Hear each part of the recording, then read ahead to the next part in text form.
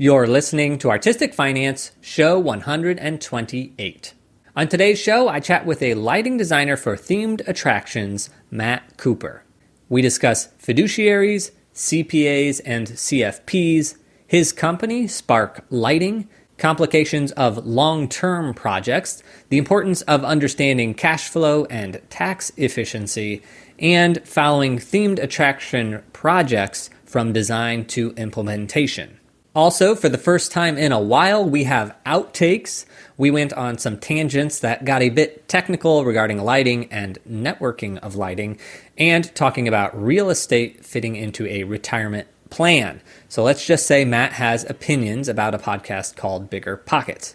Now, if you want to hear those outtakes, you have to be a patron. So if you are, check out your private podcast feed. If you aren't, join up at patreon.com/artisticfinance to access those outtakes. Before we start the show, I have an exciting personal announcement to make. So if you want to skip straight to the interview, jump forward to minute 8. Now, most people know this, but if you're listening for the first time, I should let you know that our producer, Nicole, is also my spouse. Now, that's relevant for when I'm going to mention her name. Now, Nicole and I are expecting a baby, and specifically a baby boy with an estimated due date of April 11th, which is a short 12 weeks away. Now, we delayed the announcement as long as we could, so it might come as a bit of a shock that it's so soon. We're very excited, a little scared, but mostly thrilled. It's our first kid and probably our only kid, so we're really excited. So, prepare for 2023 to be the year that this show is peppered with mentions of parenting, family planning, and me stopping interviews to go soothe a crying baby. Now, this show is not going to turn into how freelancers can raise a family, and that gets to the second part of the announcement. Our lease is up in the summer, and we're planning to leave the city. So I'm going to make a switch into academia and search for teaching jobs at universities. Nicole is going to work remotely at her current job, and so we have no location limits on where we can go, other than we aren't fans of snow and ice, so hopefully we will find a temperate or warm climate. All this to say, if I find the right place, I'll be switching from freelancing to being W-2 employed. Sometimes when designers leave the city, they pretend like they still live there because there's some sort of street cred that comes along with being in a big city. But I am proudly moving out so that I can hustle a little bit less and focus on taking care of baby boy Stymel and also focusing on artistic finance. I'll certainly still design. I'll probably still travel to design, but I'm not looking to work nonstop hours because I'd love to spend some time with the family. Okay, that's it for the big announcement, but it curtails into a secondary announcement, and that's the topic of guest hosts. I started looking at my April work schedule and I panicked. I'm going to be designing shows at Pace University and for the J2 Spotlight Company, but working and having a baby and publishing Artistic Finance is just not possible. And I'd love to take time off work, but work pays money. Artistic Finance, while there is a Patreon page, doesn't generate income, and it takes a lot of time, 25 plus hours per episode. So, the obvious solution is to take Artistic Finance on hiatus, which in the podcast world means goodbye forever. However, our previous guest, Carl Faber, who is a father himself of 2 young kids, one of whom is only 9 months, but when Carl found out we were expecting a baby, he said, if there's any way I can help with the podcast in April, let me know. Because of how much time and energy go into creating the show, it had never occurred to me that I could ask for help. But when Carl volunteered, it got my brain turning that I could ask other people to take the reins while I step away. Now, I'm not stepping away entirely. I'm still going to need to do a lot of back-end work to make the show happen, especially for guest hosts who don't know how to edit or don't know technology. But when I started asking around, I got a lot of people who were willing to step in and keep the show on the air. I mentioned a couple of those last week, but we have some new episodes in the works. Set designer John Lee Beatty is going to interview some colleagues about being a paint charge for film and also film production. Actor and director John Lampy is working on an episode about mortgages. And the Light Talk podcast hasn't responded to me, so if anybody has influence over the Lumen brothers, sisters, or siblings, convince them to do a guest host episode for us. And speaking of Light Talk, I'm in competition with them to get more Apple Podcast reviews. So if you use Apple products, which I know our guest today does, so Matt, if you listen to this, this is for you too. Please find the Artistic Finance Podcast and leave a rating and review. As of this recording, they have 43 reviews. Artistic Finance has 41, so 2 people could help tie me. Also, one other little thing, they don't know we're having this competition, so nobody tipped them off. But anyway, about guest hosts. If you are listening and you want to lend a hand, please get in touch. Or if you have access to some capital to sponsor an episode, let me know. Part of the reason I haven't done this before is the cost of hiring editors and project managers, but now that baby boy is on his way, it's forcing me to get some help. And the last thing before we get started is about the overwhelming support that I've seen since I've started gathering guest hosts.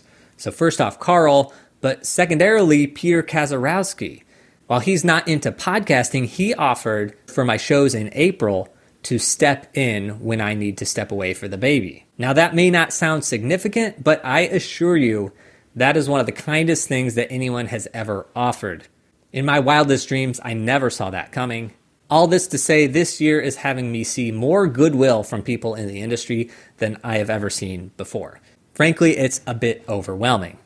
All right, that's the update on my life and for Artistic Finance in 2023. Without further ado, let's get to the show.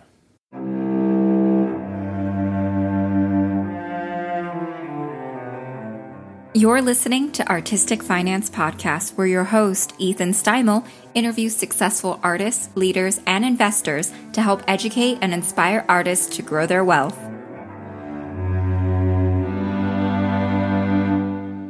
Welcome and thank you for listening. I'm your host, Ethan Steimel, and today I welcome lighting designer. Is that right? Sure. Or, okay, multifaceted artist, Matt Cooper, to the show. Now, we're recording this on January 9th, 2023, and it being early January, that is Broadway closing season. So Matt is here in New York. So all the shows that are closing, holiday shows, obviously the one-person Christmas Carol closed on January 1st, but just yesterday was the final shows of Beetlejuice, Into the Woods, 1776, Almost Famous, and Stomp, which ran for 30 years off-Broadway. And that's only significant to entertainment workers or lighting people, etc., because it went so long. That was a steady job that a lot of people started when they came to New York or stuff like that. So I think a lot of people have connections to that show, even though it sort of just closed without fanfare. I think I saw it when I was like 9 years old. Yeah, like the touring version. That's really sad it closed, though. Yeah. And then in December, we had the sudden upset closings of Ain't No Mo. I don't know if you say it like that, but it sounded weird. And K-pop, which only had 17 performances. And I think they're still releasing a cast album on February 24th, but TBD. And then eking out one more week before they close is The Music Man, Death of a Salesman, Top Dog Underdog, A Strange Loop, and Mike Birbiglia. So all that to say, there's then like 5 more shows that are closing end of January and February, which means that over half of the Broadway theaters are turning over a show in like this month, which is just sort of amazing to me. Like there's only 41 and half of them are turning over. So anyway, did you see any of those shows that are now closed? I did. We snuck in to see Into the Woods on Saturday, so day before closing. It was great. It was really fun. Seats were actually fairly easy to snag. Okay. And performances were great. So I'm glad we got to see that one. It would have been sad to not catch that before it closed up. Yep. All right. So enough about Broadway, because I'm not working on Broadway. You're not working on Broadway. So who cares is what I say. So let's go to our guest here, Matt Cooper, the owner of Spark Lighting based in Kentucky. Yep. Matt, so for people who don't know you, can you tell us a little bit about yourself and about Spark? Sure. So I probably a little over a decade ago meandered my way into this weird category of themed entertainment or location-based entertainment. So theme parks, family entertainment centers like Chuck E. Cheese would be kind of the stereotypical example. They all would fit within this industry. There's a trade organization that's really like 30,000 people or so will attend their international conference. So I kind of accidentally found a project there, and it was a really interesting intersection of kind of the creative disciplines that we would know from theater world, but applied in like installed projects. So the analogy would be, if you can imagine designing a Broadway show and thinking about it might have like Stomp might have a 30-year run. We're doing theater. Now, you might be riding on a ride vehicle moving at 6 feet a second, but we're doing theater, and it's in a permanent install that might run for 30 years. Or we've done a lot of work here recently that's kind of like seasonal overlays. So take an outdoor area of a theme park and apply some sort of seasonal attraction. And very much like theater, it's a mixture of scenic and lighting, and those are still very respected disciplines that are expected to collaborate and work together with the creative director to form an experience for a guest. So I like accidentally found myself in this industry, and I've kind of fallen in love. It feels like it's where a lot of the high school theater kids, which I was one of, it feels like that's where a lot of those folks ended up to go do work.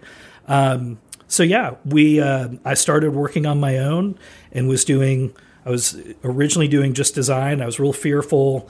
I'd worked for an AVL install company before. So, audio, video, lighting, mainly house of worship focused. And that was a neat experience, but I kind of saw the install side of that. I was real nervous about getting into implementing design early on. And then that more and more became apparent that the clients that I was working with would value that service and would value the kind of like turnkey approach to a project. So we started venturing that way several years ago, and it's been really successful. So to see a project from design concept all the way through programming and procuring equipment and installing the equipment. And so last year I found myself with probably more work than anybody should be doing. I was getting to know like certain airport bars and certain sky clubs like on a first name basis, and that felt a little dangerous to my personal life. So I started down this road of, well, what would it look like to build a team to go take on more and more projects? And just kind of fell in love with this little pocket of theater folks doing theme parks. So it's been really fun. Amazing. Okay. I want to delve into that, but a couple icebreaker questions. Sure, yeah. First, which is, what is a live event that you like to experience as an audience member? Well, so I'm in New York. It's kind of obvious. Theater's great. Yeah. From doing theater in high school, that was like, that's kind of where I guess I fell in love with lighting. Yeah. And it's the combination of, there's this architectural element, and then there's this like visual art component, and then you have to understand like narrative and story. And it was this intersection of all these things that I loved. So theater is still really special to me. We're actually my wife Ashley and I are in New York this week. Ashley's here, by the way, off camera, but hi, Ashley. In the background. We decided when I was in the middle of, I was sitting at a Hampton Inn in Branson, Missouri, in between some projects, pretty tired, and needed kind of a light at the end of the tunnel to look forward to. And so we said, let's go to New York and we'll check out a few shows. So I love to see, there's nothing that beats a live performance in a room with scenic, with lighting, with all those disciplines combined. So that's a great one. All right. Now your financial personality. Are you good or bad with money? I think I'm pretty good. I think, and there's something about this podcast too that's really exciting to me, because as much as I love the art and the part of lighting, the kind of money or business side of things is equally interesting to me. Mm-hmm. I actually started practicing writing business plans when I was in high school. There's some connection there. Like, it is a little bit like storytelling. Yeah. I think especially when you're trying to raise money, which I've never done before and hope I don't ever have to do, but it does feel like, it's like a good attorney. Like, you're really telling a story and you're trying to make certain pieces fit.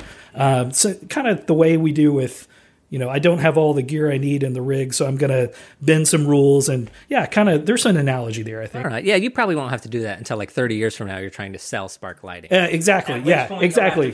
We'll go through a couple rounds of fun. Yeah, no big deal. Okay, so now let's talk about Spark. So I'm a lighting designer, and I just go show to show. I design it, move on. But Spark is a little bit more involved with that. So what do you actually do? And also, I've never designed attractions, so I know you said roller coaster, blah, blah, blah. Do you do the shows at these parks, or are you doing the roller coaster part? Yeah, so there are a lot of people who do shows at parks. That's not typically what we've been involved in. So we're more in our focus and kind of desires to do more permanent attractions. The work that we do is very similar to what you would do for a show. So there's a creative director, think like director in terms of Broadway, ultimate creative champion overseeing the work of all folks involved. There's a scenic design of sorts that happens. Most of these projects are furnished with capital investment. So the themed attractions industry, in order to make a few dollars selling you an ice cream cone, they will reinvest funds into capital projects. So they'll build a new roller coaster so that they can make revenue on the ice cream cone.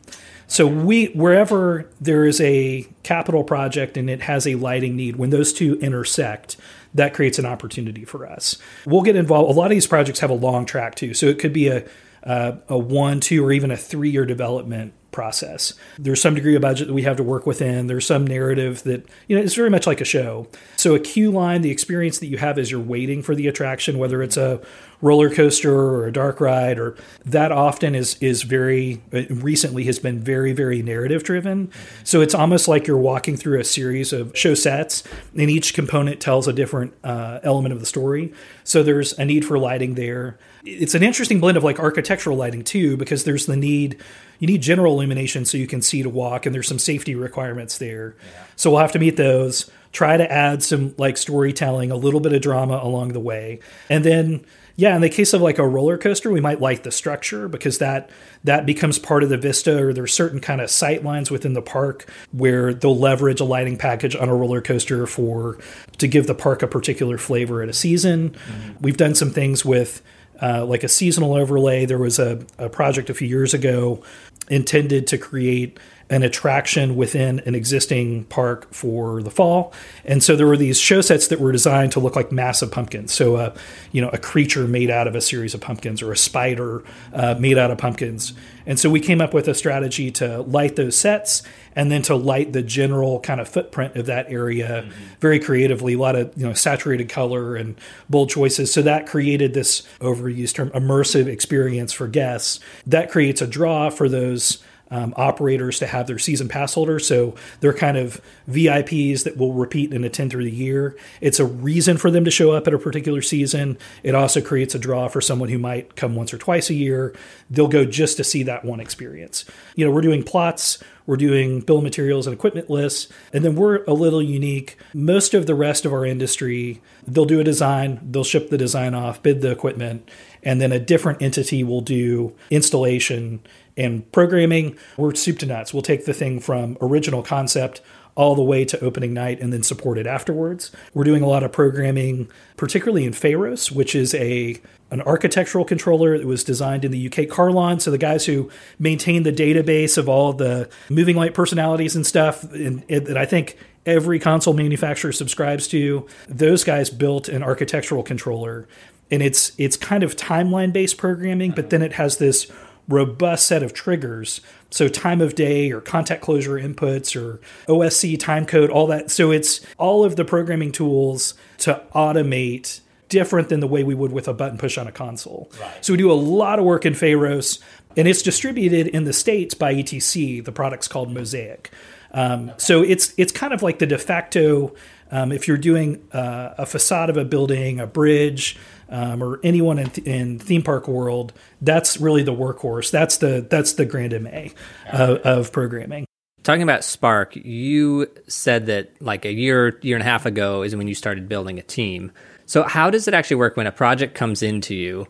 Say it's some client you've been doing, for a while, and they say, okay, we have this new queue that we need lit and blah, blah, blah. How does it work project-wise from them asking you to then it being implemented? And how does the team work into that? Like, how are you incorporating, hiring other people to help? When you figure out the team thing, let me know, and then okay. I'll take notes.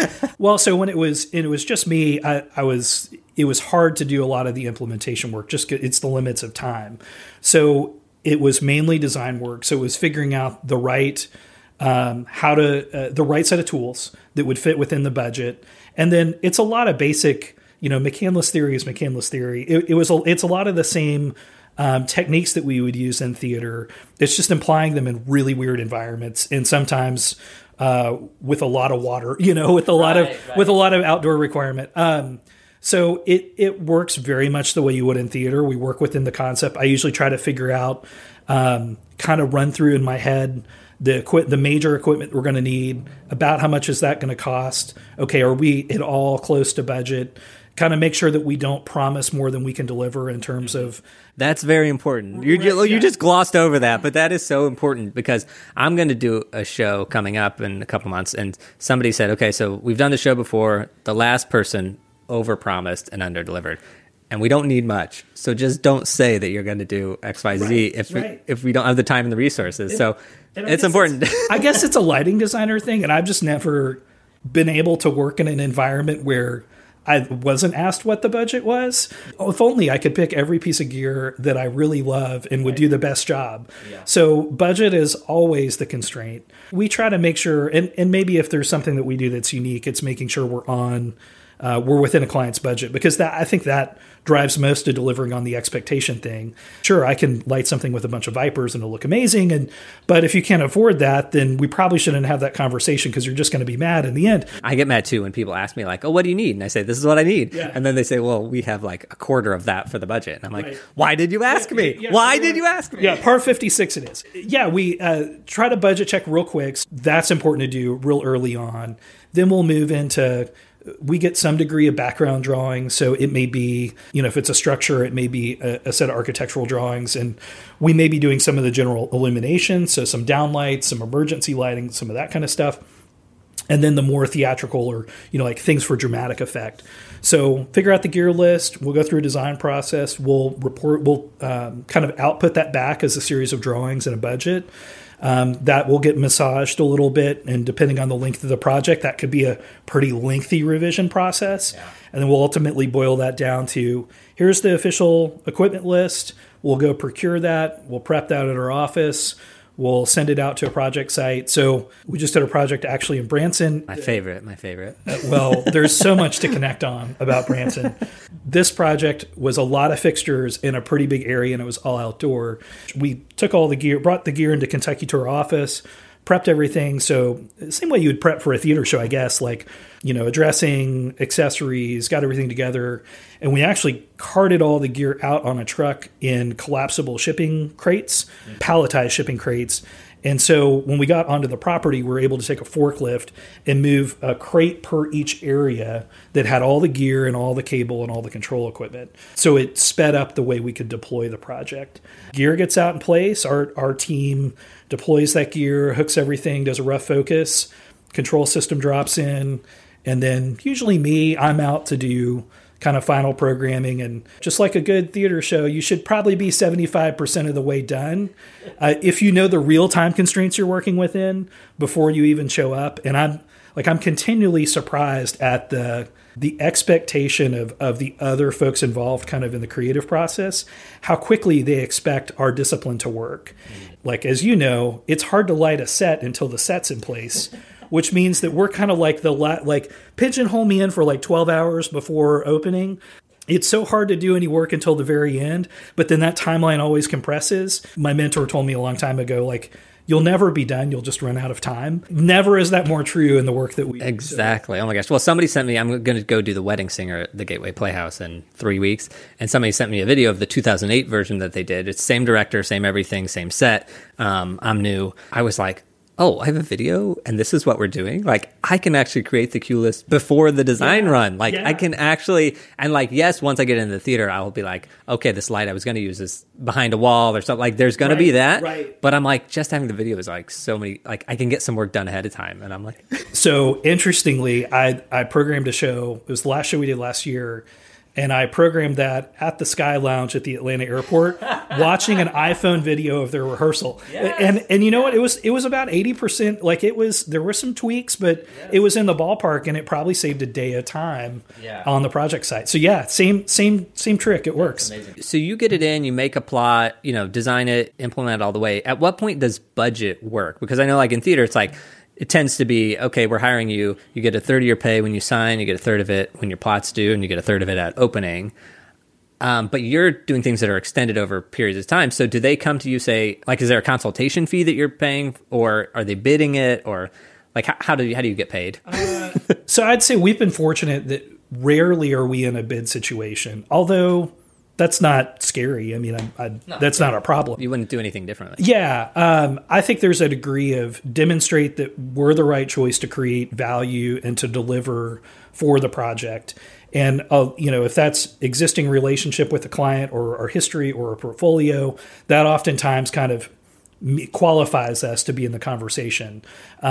We can demonstrate some conceptual renders or do a quick pass at a budget to help someone know that we're the right fit. That's totally fine. Payment structure tends to be, it's project milestones. So it'll generally flow. There's, some exchange of money at the design phase. At completion of design or acceptance of the design, there's probably another kind of exchange. And then once procurement happens, again, that's kind of unique to us in that we're going the full distance. The client would then send us another round of payment to trigger procurement, and then something when we're done at the project. So yeah, if we're doing just the design, it's probably a lot more something to get started and then something at the close of the design process. So I would say probably 75% of what we do, it's capital purchases. So the hardware is a purchase and it's probably a permanent installation. Mm-hmm. There's probably a quarter of the work we do where if it's a 4-week run, it's going to be rental gear. And just logistically, did they pay you and you go buy the gear? Do they pay Spark Lighting? Or did you say, here's the list, order it directly from EDC? So we like to furnish the gear. So we're branding. You like to put Spark Lighting on? Yes, we like branding. I thought this was an ETC project or product. Why is there I'm Spark sometimes Lighting accused logo? Of double branding in some of the videos on the internet. I apologize. Everybody can go, if you want to watch this video on YouTube, we'll have Spark Lighting logo right over both superimposed of our faces. over both of our faces. It'll just be two heads. I would expect nothing less. I would. We like to be the dealer of record. So we have dealer relationships with several different vendors. So we can furnish the hardware package at a competitive price to our client. And there's some benefit because of that service and support category, which probably isn't something you would run into in theater a ton. A permanent install that might operate for, a year, 2 years, 5 years, 10 years, there's an element of support that's required. And so if we're the dealer of record, it makes working through any warranty issues a lot easier. And it's part of that kind of turnkey philosophy. Not everybody in themed attraction follows that strategy. We think it creates the best value for our clients, mm-hmm. which is why we want to offer that service. And honestly, like the growth of our team is really driven by the need to support that part of a project. There's plenty of design bandwidth to go around. It's the implementation and the support afterwards that really demands a team. So, yeah. So just out of curiosity, what's the longest project that you're still maintaining? We have a project for Dollywood, which is a theme park in Pigeon Forge, Gatlinburg, Tennessee. They've been operating an outdoor seasonal overlay. I think 2015 was the initial installation. So it's been operating since.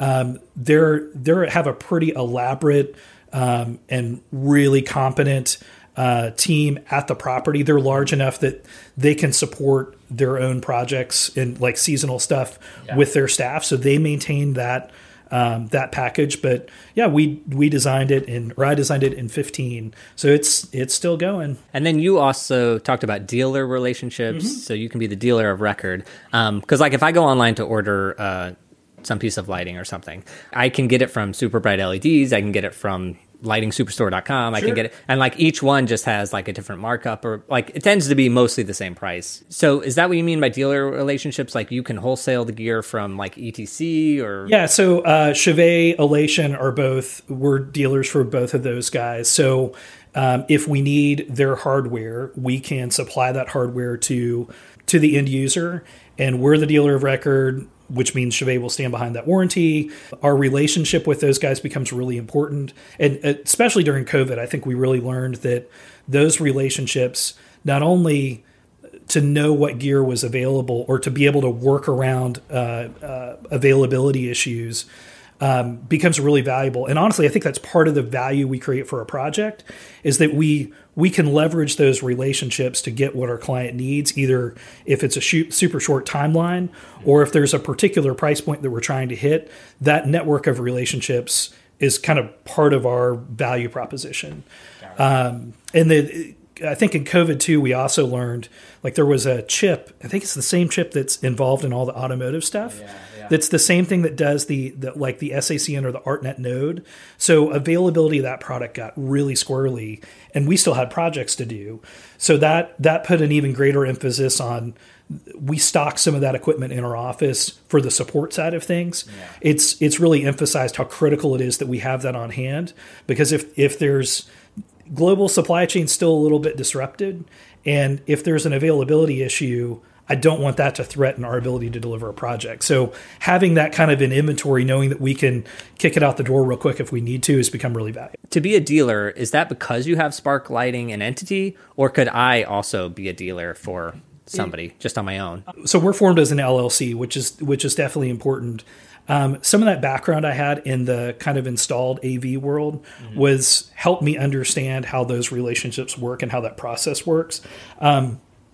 Most of the dealer arrangements are restricted. There's only a certain number of people who can gain a dealership in a particular territory. Right. So that the manufacturers want to ensure that there's generally some minimums you have to meet. They want to make sure that, people are doing quality work and represent the brand well. And so, it takes a little bit of effort to get there. We've been thankful that some of those relationships that either I have or folks on my team have from the past with some of the regional reps or whatever they're representing the product, we've been able to talk to those folks, and we're a known commodity, so they were willing to turn Sparklight on as a dealer.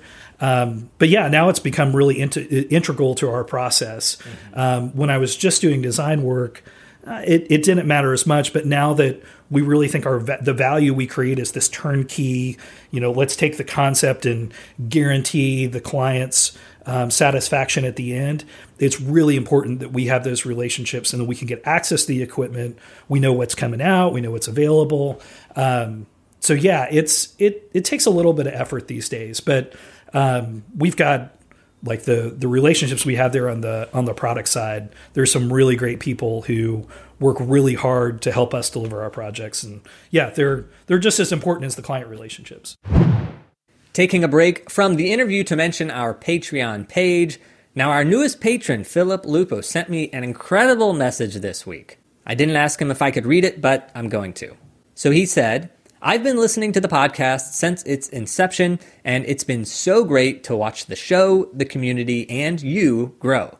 The conversations have become more interesting, more substantial, and have become one of my favorite podcasts to listen to, as opposed to ones I've included in my feed because I feel like I should. As I started closing my 2022 books, my mind immediately went to, I've got to contribute to artistic finance somehow. And I've always been very into finances and the logistics of running this lighting design business. So in a way, Artistic Finance is the podcast I've always dreamed of starting. And that's why I became a patron. So Philip, that message made my day, and it's comments like that I started noticing last year, specifically after the LDI conference. And that's when I realized that the 2.5 years of putting out a new interview each week and talking about finances for workers in the entertainment industry is serving a purpose, and it is impacting our community for the better. It's the moments when people say, I've been listening for a long time, that really get me, because I've never met Philip, and I had no idea that he was listening to the show. For him to send that message and not just say, this week's show was really great, but to say, I've been listening this whole time, it really means a lot. Other listeners have sent very nice messages that I haven't necessarily talked about on the show, but if you have sent me one, just know that I really appreciate it. So there you have it, kids. Words matter. And being a patron also matters. But of course, just like tipping a barista or tithing at church, it's not required. I'm thrilled that you're here no matter what. I got a little sidetracked there, but what I wanted to say was that if you want to become a patron, please sign up at patreon.com/artisticfinance. And now, back to the show.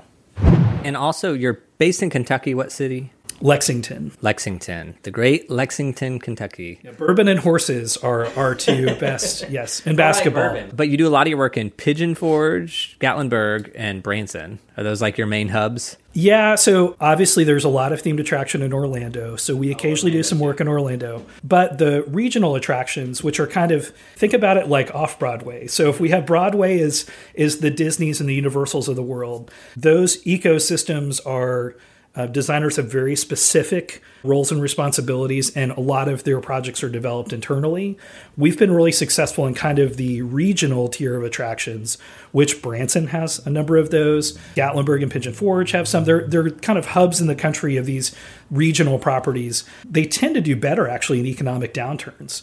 So the destination-based experiences are more susceptible to the ups and downs in the economy, whereas the regional attractions tend to be a little more consistent. Those properties are looking for a different value proposition. They're looking for a scrappiness.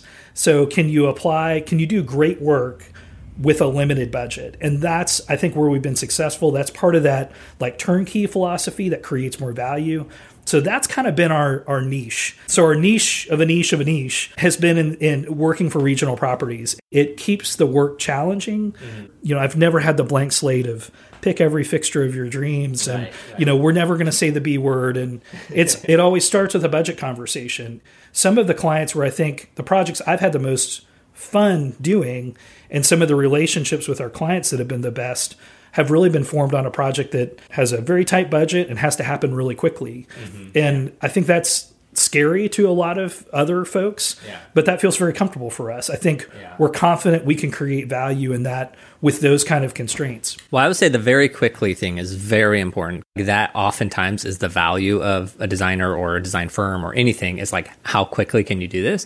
Because it's like when something needs to happen, the person that can make it happen is like who you need. Right. And the 30 years of practice, like one of the things I'm so struck by when I go see a show on Broadway is you're seeing somebody's work after 20 or 30 years of practice or practice on other Broadway shows.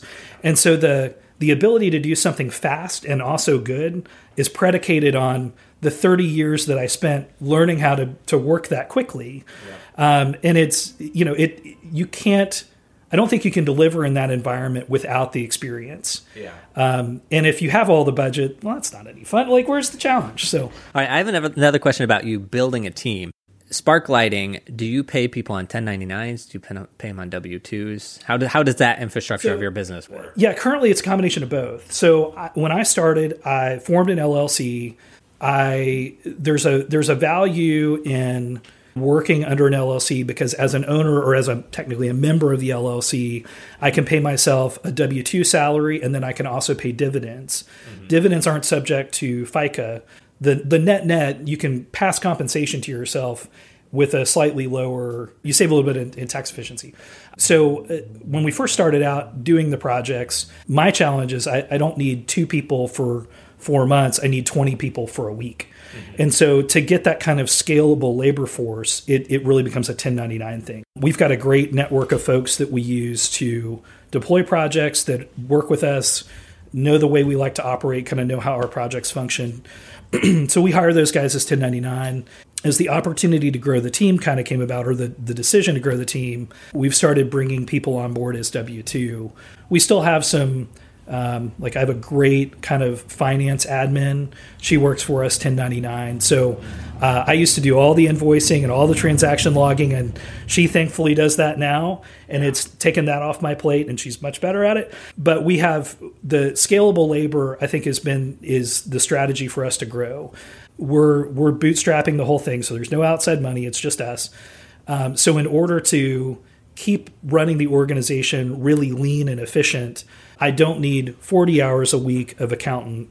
I need like 15. Yeah. And so it's been easy. We can access that through 1099 a lot easier than we can a W-2. But yeah, we're adding W-2 people onto the team. Got it. Yeah, I did an episode that was like pay on 1099 or W-2. And sort of the answer I got was, doesn't really matter, but if you're going to do W-2, you just get the software. So logistically, how do you pay W-2? So there's a great service called Gusto, Gusto. So we use that it's a turnkey full service payroll. So big difference in a payroll service and full service payroll. Full service, and not everybody offers it in every state, but we onboard people through their platform. We pay through their platform, and it's a deduction out of our checking account, and Gusto calculates and then withholds and then pays on our behalf all the payroll tax. So the interesting thing that I didn't know about until I got into the weeds. So you would think payroll tax is like, oh, everything's due on the first of the month. But there are many different entities that are involved and expect to get paid, and they all have different payment schedules. They all take different forms of payment. So all of those, the little single lines, the school system's this, the local tax is this, the state tax, their due dates and are all varied. So the platform, Gusto, takes care of all of that. So we don't even have to think like, oh, my city tax bill is due on the 3rd of the month, but Kentucky state tax is due quarterly. It's they withhold all the funds, and that's part of their service fee. Yeah. I know you have this business, but I still look at you in a way as a freelancer. Sure. Yeah. It's very simple. Yeah. But I guess we'll say business owner. Do you have a retirement plan? So I do. Our retirement strategy, so we're funding an SEP IRA from the LLC. We try to max that out every year.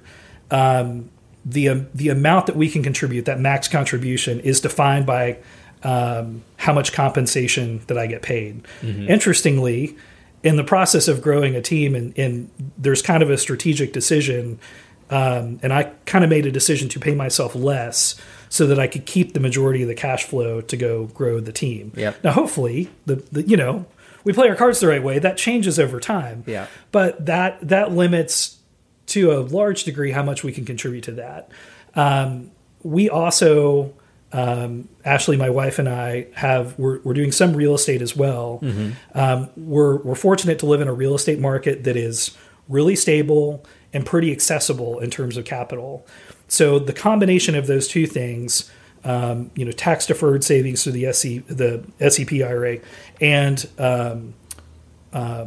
what will ultimately be post-tax money for us.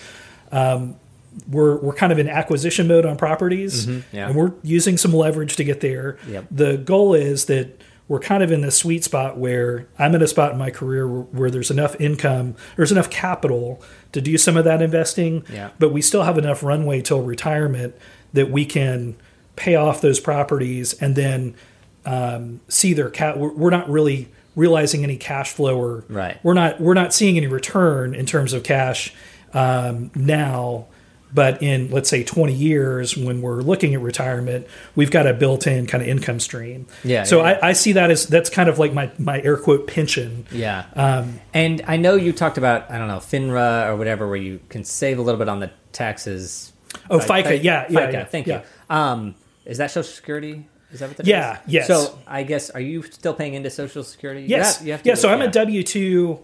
Because I get paid as a W-2 employee, but then I get this dividend thing. W-2 means I'm paying into all the local and city tax and paying into Social Security. There's some savviness to, if you're going to pay yourself X dollars in a year as a member of an LLC, how much you balance between W-2 salary and dividend. My CPA would say that a reasonable salary, now you tell me what reasonable is, but a reasonable salary and then probably a smaller portion through the dividend. And the combination of those two, you save a little bit because you're not paying you're not exposed to FICA on the dividend. Got it. But W-2 is just like a normal W-2 job, whether it was my company or anyone else's company. Yeah. Okay. I mean, it seems like you're on a good trajectory, because it's like you're still paying into Social Security, so you'll have that. And then you have the SEP IRA, which you're saying is limited now, but hopefully that'll... Yeah, I think that's a temporary thing. So I have parents who are getting older, and in the last several years, I've kind of stepped in to help with some of their financial landscape. And it's been really interesting because I've learned some things. They're at retirement and like retirement plus kind of health concerns. Yeah. And it's almost like I'm getting a fast forward 25 or 30 years. So as I'm learning these things and trying to figure these things out on their behalf, I'm kind of taking notes like, oh, that's really interesting. And so one of the things that I did, discovered pretty early, I had a great CPA who I've worked with and businesses that I've had and just personal tax returns. And she opened up or was part of opening a financial planning firm with this idea that all the services were integrated. Yeah. And that has been really invaluable for, I moved my folks' accounts there and then our accounts, but having a CPA and a CFP and actually in some cases an estate planning attorney, having them all in the same room, I assumed, because of probably the collaboration of theater, that everybody like talk to each other and would collaborate. Yeah. And I kind of learned the hard way when I first got involved with my parents' picture that wasn't the case. Yeah. And like there were some really expensive investment decisions, expensive because of their tax consequence. Yeah. And it was like, well, why are you guys not talking? Yeah. So getting involved with or getting a relationship with a firm, they're a fiduciary, so they have a legal obligation to recommend what is in our best interest, and having everybody sitting at a table has made, I think it's been a key for us making really good decisions for the business and for our personal investing. And then in the case of my parents, like tax efficiency, now that they're using some of that savings to support their living expenses, it's been a really interesting learning. Right.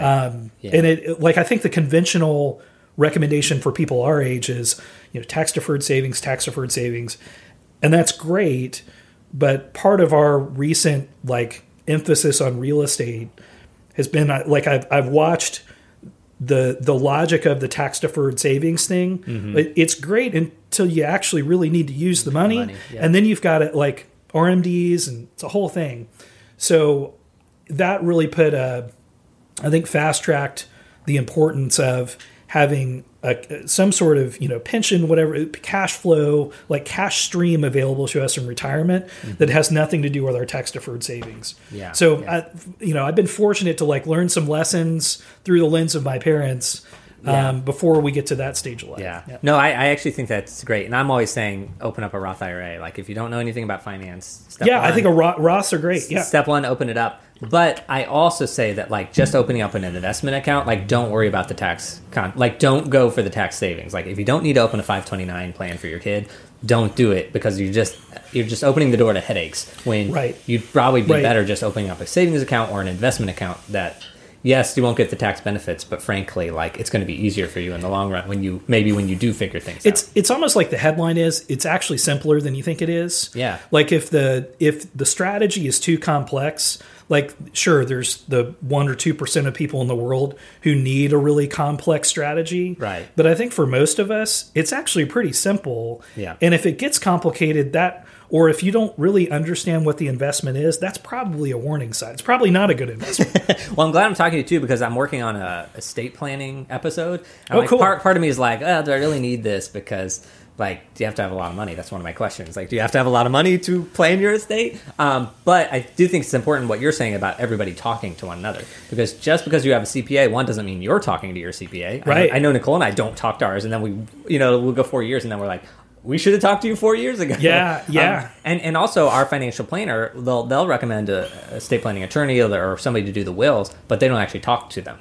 So it's all on us to make sure everyone's, or we know what our plan is. If there's any decision I think I've made, and I think I just kind of lucked into it because of relationship, but if there's any critical decision I think I made, it was picking a firm where all of that, their philosophy, their foundation is built on this principle that everybody's going to talk together, because they, in their CPA practice, they saw so much tax inefficiency in what other advisors were recommending.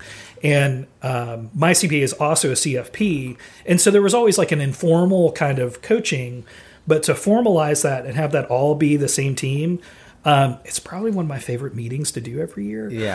Or a quarterly meeting, because you get everybody at the same table, and it's well, how much should we contribute? And somebody's crunching numbers over here. It's that exchange of information, and the tie to theater.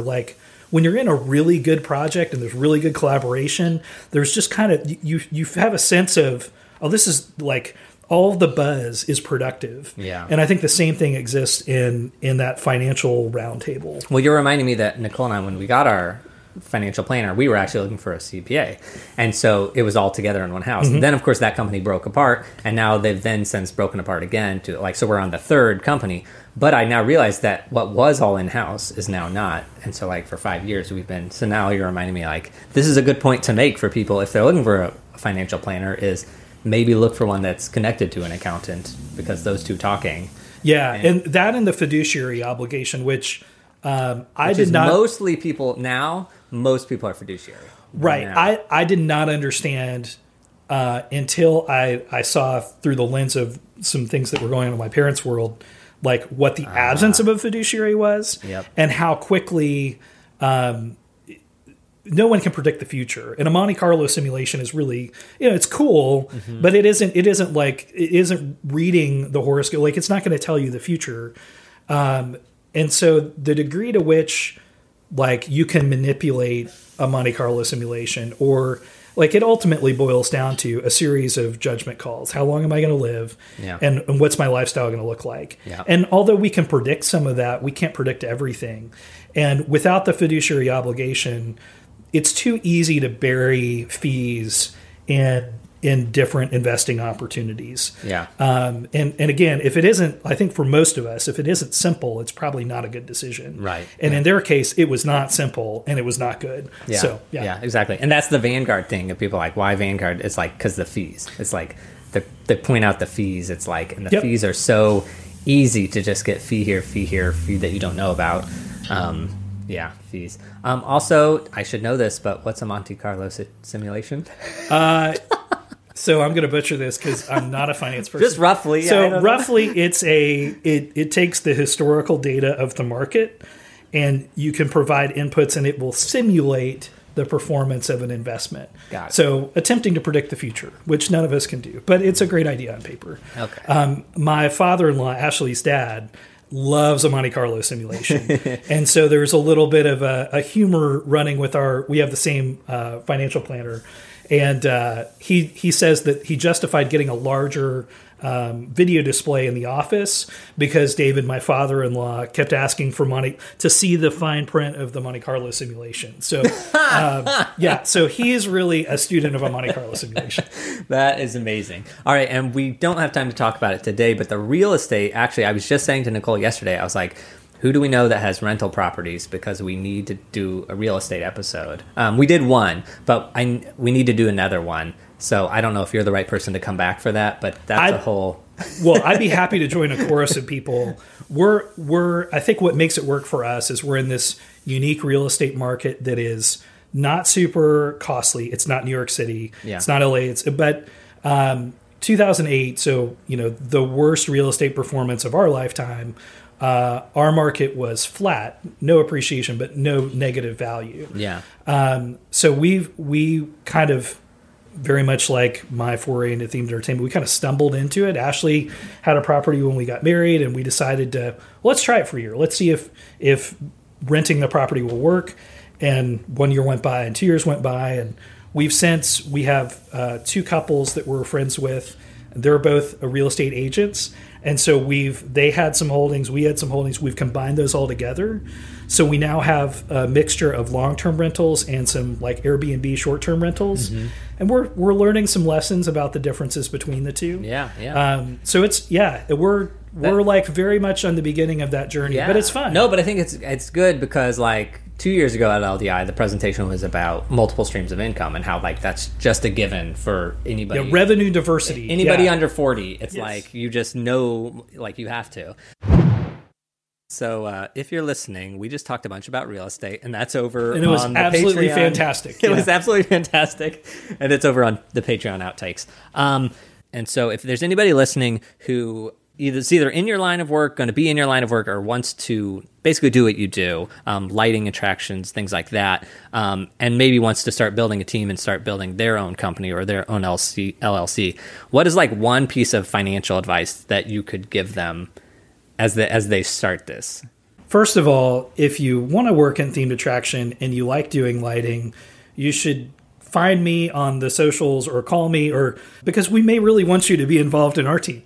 I've only ever bootstrapped companies. I've never had outside money. So Richard Kiyosaki, Rich Dad Poor Dad, the cash flow quadrant, like understanding cash flow, I think is really important.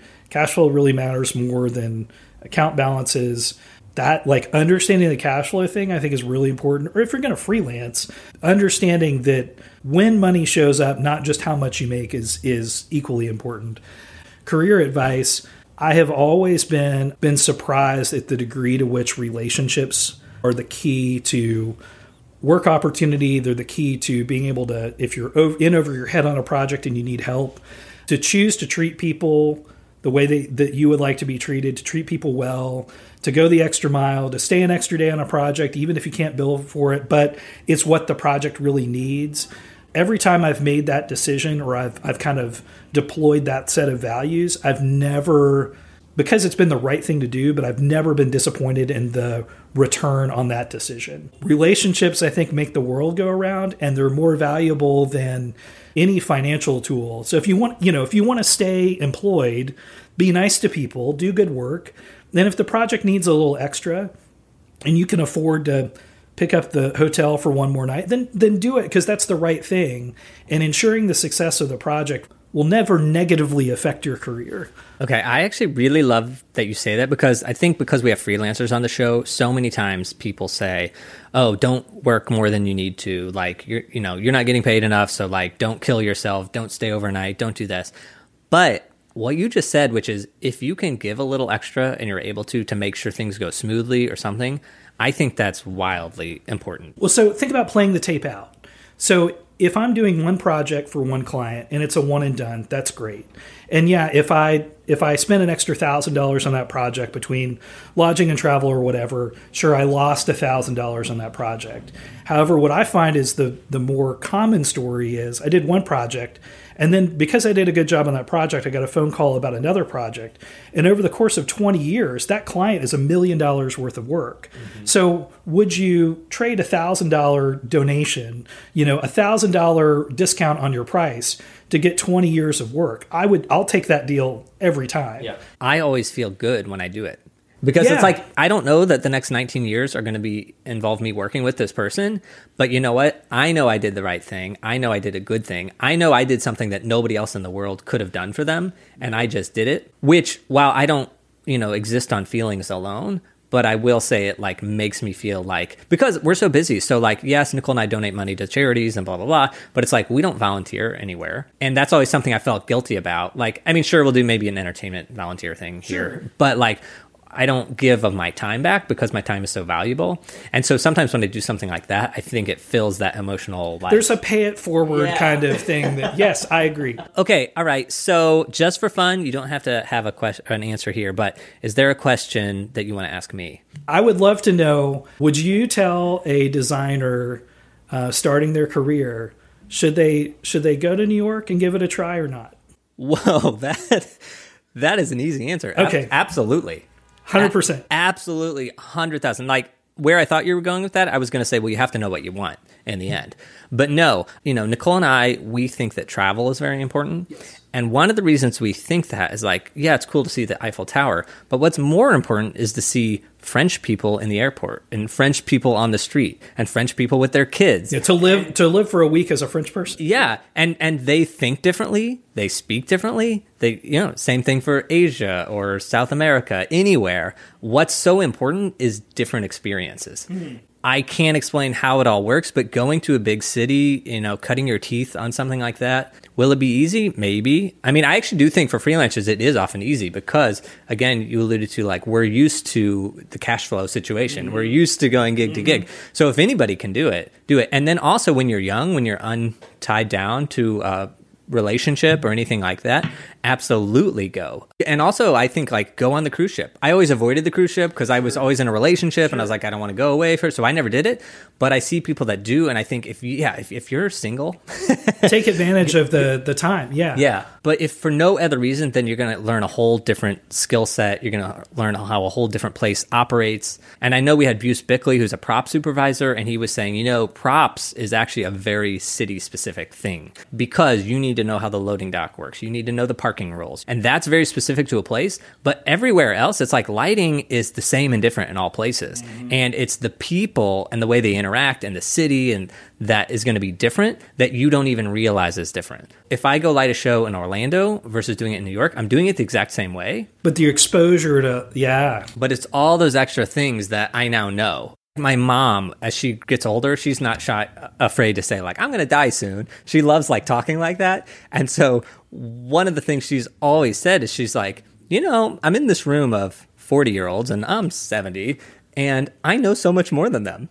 And she's like, and it's not because I'm smarter. It's just I've lived longer and I've experienced more things. And I think it's that same idea of you're getting experiences that you don't even know you have. Because it's like when you go out of the lighting world and you make a joke about 512 or, DMX or something. Right. Everybody knows that joke. Until you make that joke in a room full of people that have no idea what you're talking about. And then that's when you realize, wait, I know a lot. I live on this little island. Yeah, I live on this little island and I know things that other people don't. And it's not because I'm smarter. It's just I've had different experiences than all of them. So anyway, I'm rambling now, but absolutely 100%, 10 out of 10 people times should do this. Okay, but like you can be successful anywhere. Doesn't matter where your location is, and you can get on an airplane anyway. I mean, the way we met was talking about the Springfield, Missouri airport. Yeah, of all of the connections in the meta world, to connect over Springfield's airport is very interesting. But in a way, it's like the algorithms are working right because there it was. I was in Springfield and I do lighting. You travel through Springfield and you do lighting. Not many people do that. Yeah, I think we're maybe the only two. There might be like one more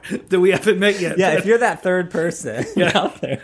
We would love to have you on an episode. Oh my gosh. So, any Springfield based lighting designers should reach out immediately. Ridiculous. There are none. Okay, so one last question before I let you go, which is, and thank you, Ashley, for taking this so long. I realize we've taken over in an hour now, and I meant to only do it for like half an hour. No, this is great. This is part of the fun of being in New York. So, so last question, which is, where can people connect with you if you want them to, and who do you want connecting with you? I'll connect with anybody, as evidenced by all folks who do lighting, who travel through the Springfield airport. Yeah, so I'm on LinkedIn. Matt E. Cooper, Spark Lighting, SPRK Lighting is on Instagram as well. But yeah, LinkedIn. I'm also Matt, M-A-T-T, at sparksprklighting.com. So you can just old school email like us, established professionals use. That's also a great way to get in touch with me. All right, Matt and Ashley, thank you so much for, on your vacation, stopping by and talking on this podcast. Like, that's amazing. This was so much fun. So thanks for having me on. That's it for this week's episode. Remember, if you want to access the outtakes, those are over at patreon.com/artisticfinance. My takeaways are that knowing about business is a way to be successful in the entertainment industry. Also, passion. Seeing how excited Matt is to discuss this topic is pretty fantastic. If we didn't mention it on the show, Matt was here in New York on vacation. He and his spouse, Ashley, took 4 hours out of their time to meet up and record this episode. Matt, thank you for doing that. And my final takeaway was getting a CPA who is also a certified financial planner. It's important that your financial plan is a whole plan to make sure that all the pieces are working together. So, what did you think? Did you enjoy this interview? Connect with either of us on LinkedIn, or you can email artisticfinancepodcast@gmail.com.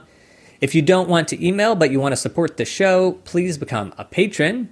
You'll help me continue to have these interviews that are allowing you, yes, you, to be empowered to discuss finances without worrying what others in the industry will think.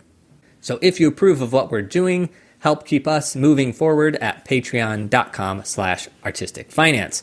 And thank you in advance. There are a couple other ways to get involved. One is by signing up for our email newsletter. You can do that on our website, artisticfinance.com, or just email me at artisticfinancepodcast@gmail.com and say you want signed up for the newsletter. Also, our book club meeting is January 29th at 9 a.m. Pacific time, 12 p.m. New York time, and 5 p.m. London time. We're reading A Cat's Guide to Money. And exciting announcement about that, we actually have Lillian, the author of the book, attending our meetup. So if you want to participate in that, make sure to get a copy of that book. It's $7 to buy directly from the author on their website. I'll have a link for that in the show notes. But get reading the book. It's a big one. It's not huge, but it will take you a little bit of time. And in order to get the Zoom link to attend that book club meetup, sign up again on our website to get the book club newsletter, or email me at artisticfinancepodcast@gmail.com and specify that you want to be on the emails for the book club. All right, that's all the announcements I have for today. I want to say thank you from our soon-to-be mother and producer, Nicole. She appreciates all of you listening, and soon-to-be father me appreciates it as well. That's it for today. Until next time, break a leg.